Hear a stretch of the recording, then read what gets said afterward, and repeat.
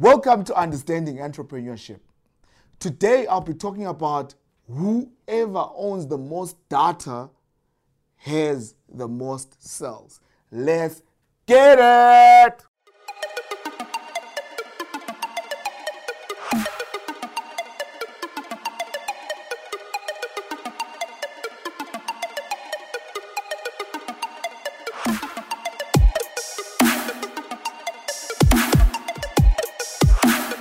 Who owns the most data has the most sales.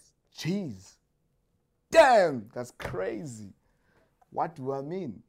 So, a lot of times, entrepreneurs, we leave the low fruits hanging down.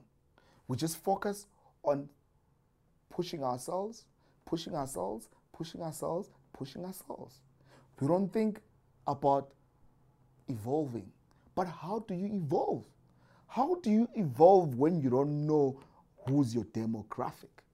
How do you evolve when you don't know who's buying your stuff and you don't have their numbers, you don't have their emails?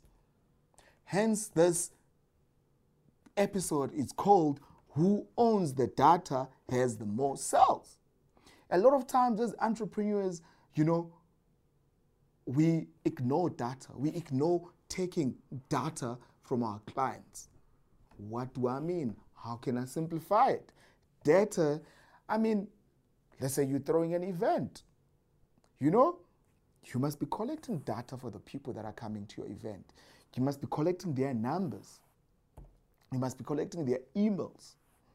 You must be collecting, there must be some sort of a system within the business that you can collect data for your customers so that you know what they're consuming, so that you know what product to push, so that you know what makes them tick, so that you are in touch with them, so that you know how many people are out there that buy your product and where do they stay, where do they come from, and how much do they spend. A lot of times we get SMSs, Hollard selling you insurance. Where did they get your number? They probably collected your data somewhere. You were at some other company and they collected your name, where you stay, what you consume, how much you're earning, and all of those things. Sometimes as entrepreneurs, we leave those low fruits hanging. Because if you have the data, you are able to sell things to your clients. You are able to communicate with your clients. And you're able to engage with your clients so that you can be evolving, within the brand. Because if you're not evolving and your other competition, they're evolving, because you don't know what your clients want and what they consume and what makes them tick. You don't have the data. You're just selling. It's very important as entrepreneurs to start owning our own data of our clientele so that we are able to market our products exclusively to them, so that we're able to have workshops. Imagine if I was selling cell phones, or imagine if I was selling this pen, and I've got 10,000 people that buy this pen. And every quarter, I invite them for a workshop. Here, coffee is served, water is served, everything is served for free. We talk about this pen that's being sold by me as the business, and how we can improve this pen. And what are their take about this pen?